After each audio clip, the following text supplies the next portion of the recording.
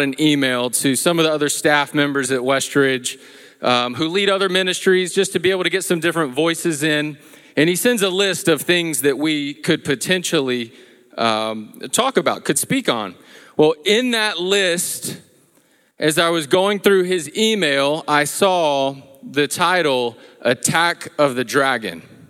And I thought to myself, yes, that is what I want to speak on. I don't know what it's referring to or what it's talking about, but that is what I want to speak on. And then I got some clarity and I realized what actually this was about, what this was going to be covering. And what it is actually a really cool passage, but we're not joking. We really are going to be talking about dragons. But before we do that, I want to get into a little bit of a question for you guys. You don't have to answer out loud. Just ask yourself, what do you think when you think of Christmas time? Or what do you think of when you think of this time of year, Christmas? So just get that in your mind. Maybe it's the nativity scene, which we clearly have right here, which is awesome. I love that. Super cool vintage nativity scene behind me, and I'm going to use that here in a little bit.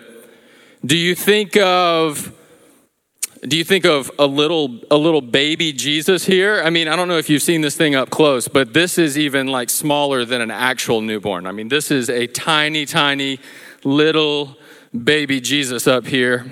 And he's kind of on this side over here. I don't know why he's not in the middle. But anyways, do you think of that?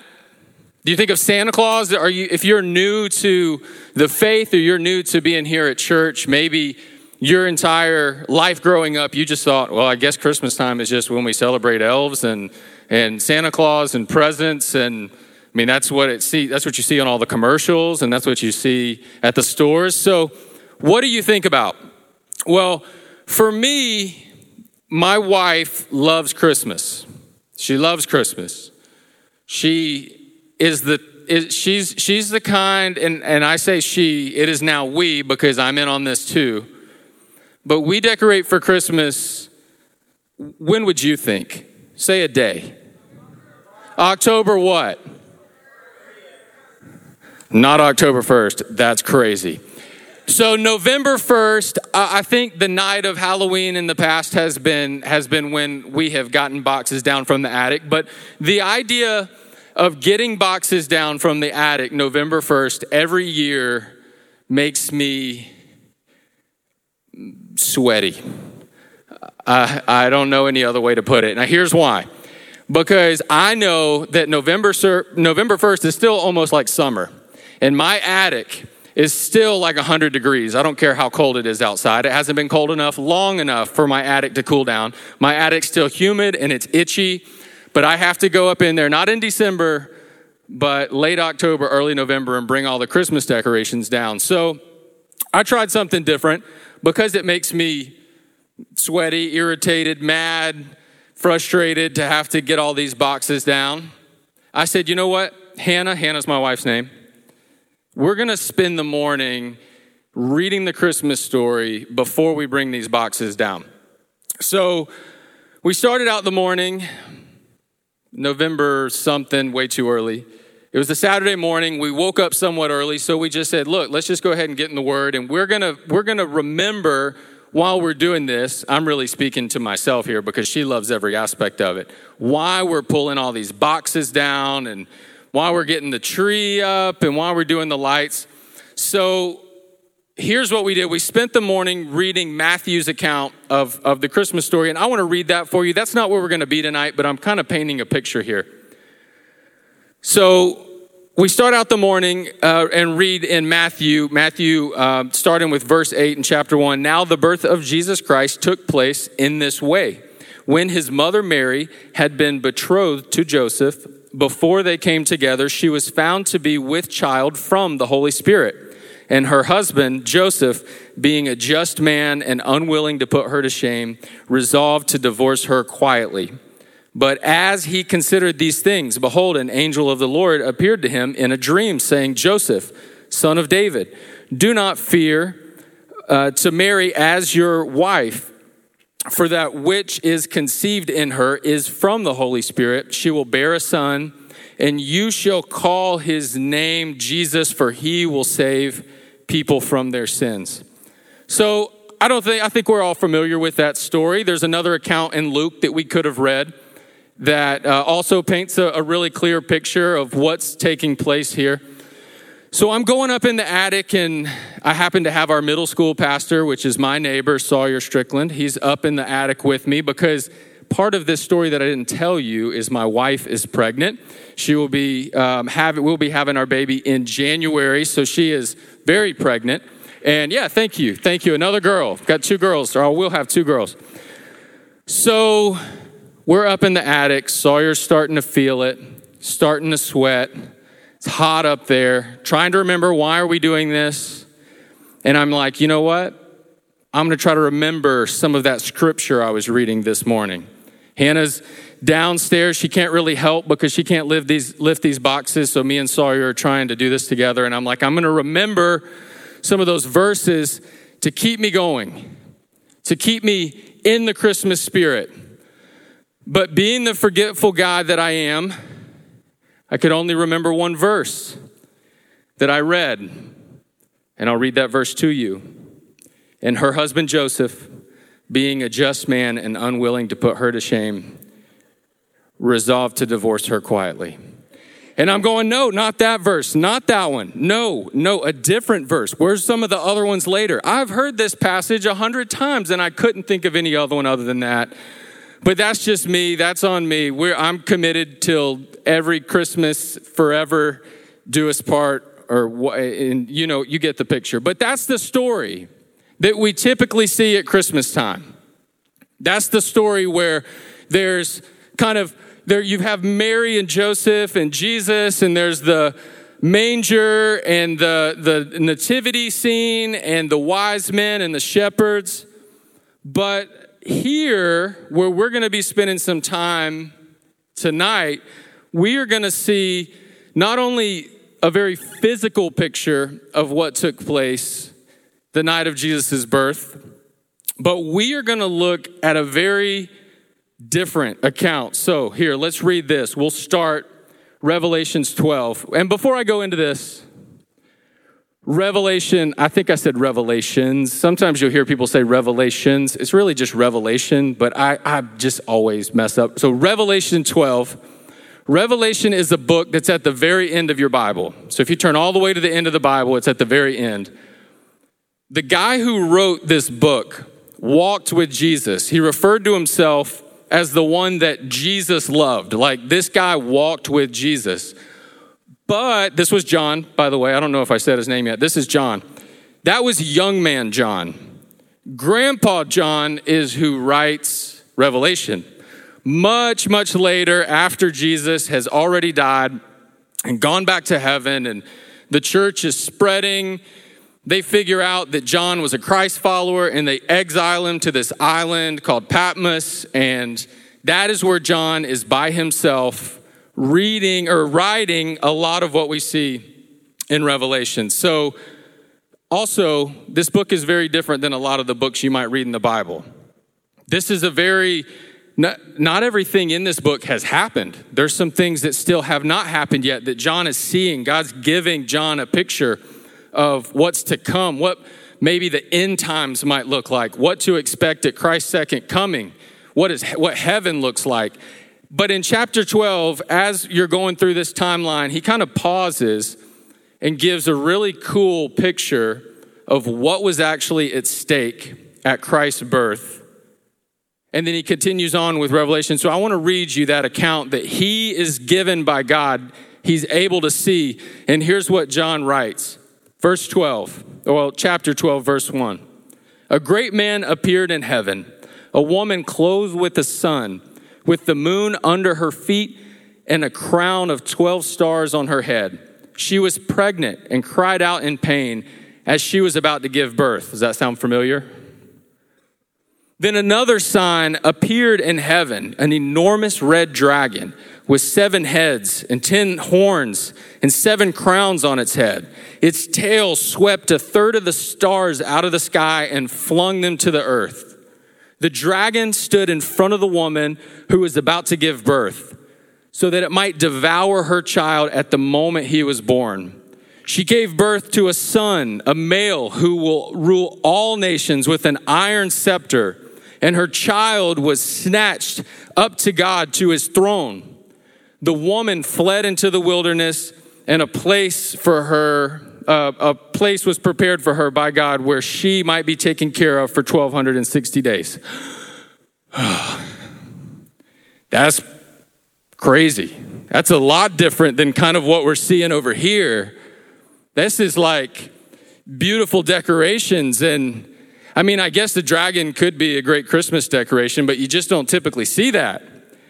So really quick, I want to show you when you read 12, what already is jumping out at you as different from when you would read, maybe like we read Matthew earlier, or when you would read Luke or the typical Christmas story. What jumps out as different than that? So before we do, I've got a couple pictures I want you to see, just so we can visually, I know I read a lot there. Let's see the picture of the nativity scene that I think we're all familiar with. All right, I want everyone here to go, "Aww." All right, now go, "That's so sweet." All right. Next slide. All right. All right, hold on. I want everyone here to go, "Aww. That's so sweet." So obviously, we have a little bit of a different picture here in Revelation. Same main character, but a different picture of what was actually going on, not in the physical side of the earth. This is actually what people were seeing. The shepherds that came up, this is what they would see. This is the account that we see in Matthew and Luke. But on the spiritual side, the war that was actually taking place, what was actually at stake, looked about like that. So I want to read a few things to you. In this perspective, John does a great job of showing us how much is at stake on the spiritual side of the Christmas story. So Revelation talks about the woman and the dragon. I think you got that. It talks about how the dragon, which is, if you haven't picked up on this yet, is Satan, is waiting for the woman to give birth so he can devour her child. That's what we were reading. So here, this is Mary and Jesus. Kind of this is who we're seeing in this picture. But it shows us that Satan knew what God was up to and the impact that this baby would have on the world. His desire was to kill the baby. When we were reading through that, he was waiting for her to give birth so he could kill the baby. But if you come over here to the New Testament account of what actually was happening on earth here, that's exactly what was happening. Herod actually was attempting to kill Jesus, and Mary and Joseph with Jesus had to flee Bethlehem. So I want you to realize, just because when at Christmas time, when we're celebrating things like this, and you see this out in someone's yard, or you might see this in a picture like we saw earlier on a Christmas card, or maybe the songs that we sing about Silent Night, those are great. But I want you to have a full picture of what actually was happening at Jesus' birth by including this Revelation 12 account. There was a lot at stake, and Satan knew it. But here's the thing, you're like, okay, I understand that. Like, I will now consider Christmas totally different. I'm going to get dragon decorations and all that. No, here's how this applies directly to you. The same enemy that tried to stop this baby from being born is the same enemy that tries to steal, kill, and destroy your hope and joy every single day, and much more than just hope and joy. So we're going to read this over again. This is Revelation 12:5. She gave birth to a son, a male child who will rule all nations with an iron scepter. And her child was snatched up to God and to his throne. What about that verse sticks out to you as different than the typical story that we might hear at Christmas time? See, for me, what sticks out to me about that is I'm not so much now at Christmas time just thinking of little infant baby Jesus that we see here that's whatever, 6 pound, 8 ounce, whatever that guy says from that movie and that thing, and you probably know it, it's a quote, it's a whole thing, but I'm not talking about a little baby Jesus here. We see that even in that moment, there was a king of all nations who ruled with an iron scepter and had a throne at the right hand of the Father. So here's how this applies to you. We have a great enemy, but we also have a great king. And I don't want you to feel like you're walking into your school or your job or your family or where insert hard situation in your life. You're not walking in with a little baby as your savior that you have to take care of and nourish, and it can't speak or it can't help itself. You're walking in with a Revelation 12:5 king. You're walking in with a king that is a ruler of all nations and rules with an iron scepter and has a throne at the right hand of the Father. But not only that, here's what's great. If we continue reading, here's our hope. So this is verse 7, Revelation 12:7. Then war broke out in heaven. Michael and his angels fought against the dragon. And the dragon and his angels fought back. But he was not strong enough, and they lost their place in heaven. The great dragon was hurled down, that ancient serpent called the devil, or Satan, who leads the whole world astray. He was hurled to earth with his angels and with him. So here's some of my final thoughts. As you continue to read, it talks about the dragon's consistent attempt to kill the woman, which in this story, the woman is probably referring to Israel or the church or Christ followers today, constantly trying to go after her. That you can continue reading 12, and it talks about that. But ultimately, it says how the dragon is destroyed and we have victory over him through the blood of the Lamb and our testimony. Point being, we have a real enemy that wants to disrupt the plans of God and destroy us. So, what is this saying here? This is saying that, yes, at Christmas time, tonight, this whole month, we are going to celebrate this. We are going to celebrate this birth. But also, we're going to celebrate this life because 33 years later, this baby lived a perfect, sinless life, died on the cross for our sins to put us back in right standing with God if we put our faith and trust in him. Then, this dragon that looks so scary, let's put up the picture again. Put up the picture of the dragon. This dragon that looks so scary is defeated and has no power. My main point here tonight is we have victory because of what Christ has done. Our testimony to who Jesus is in our life is a weapon against the enemy. So how can we live our lives from this place today, now that we know this? Well, one would be that our Savior was not just a baby. Our Savior is a king who has defeated the enemy. He rules and reigns all nations. He has a throne at the right hand of God. That is what this season is about. It is about celebrating him in that way. So how does this affect you in your life? How do you walk into these situations?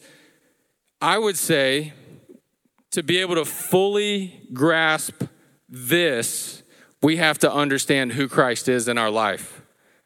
And maybe tonight you're thinking, or maybe you've thought for a long time, nothing of Jesus past this moment right here. He's a baby that we celebrate at Christmas. But he's so much more than that, and we see that in Revelation 12. And I want a lot of these things that I wrote through here, in my notes and in this message tonight, you're going to get to talk about in your small group. So a lot of these questions that I was posing, you're going to get a chance to answer them and walk through this. And I want to give you guys plenty of time for that. But if you will, for a second, close your eyes, because I want you, we're going to pray, and I want you to really consider something before you go into groups. So let's pray together. God, tonight, we're so thankful for who you are. God, we're so thankful for this King that you sent us, that we get to see and read about in Matthew and in Luke, and that we're reading about his birth and all that took place around it. But God, we're so thankful for this account that you gave John in Revelation 12, where there was so much happening on the spiritual side of things that we don't even think about sometimes, and that battle is still happening today. But God, because of our testimony in Jesus, we have victory over that. We have victory over that battle. We have victory over that war. God, I'm just asking tonight, if there's anyone in here that's never considered Jesus as anything in their life more than just a baby that we celebrate at Christmas time. God, I pray tonight is the night where they look at the text, they look at the scriptures and see that he's so much more than that. He's a savior that saves us from the enemy even today, 2,000 years later. God, we are just praying that students tonight, as they're reading over this and they're having conversations about these things, that they're understanding the basic simple principle, which is, yes, we saw a lot happening on the physical side of Jesus' birth, but there was so much at stake on the spiritual.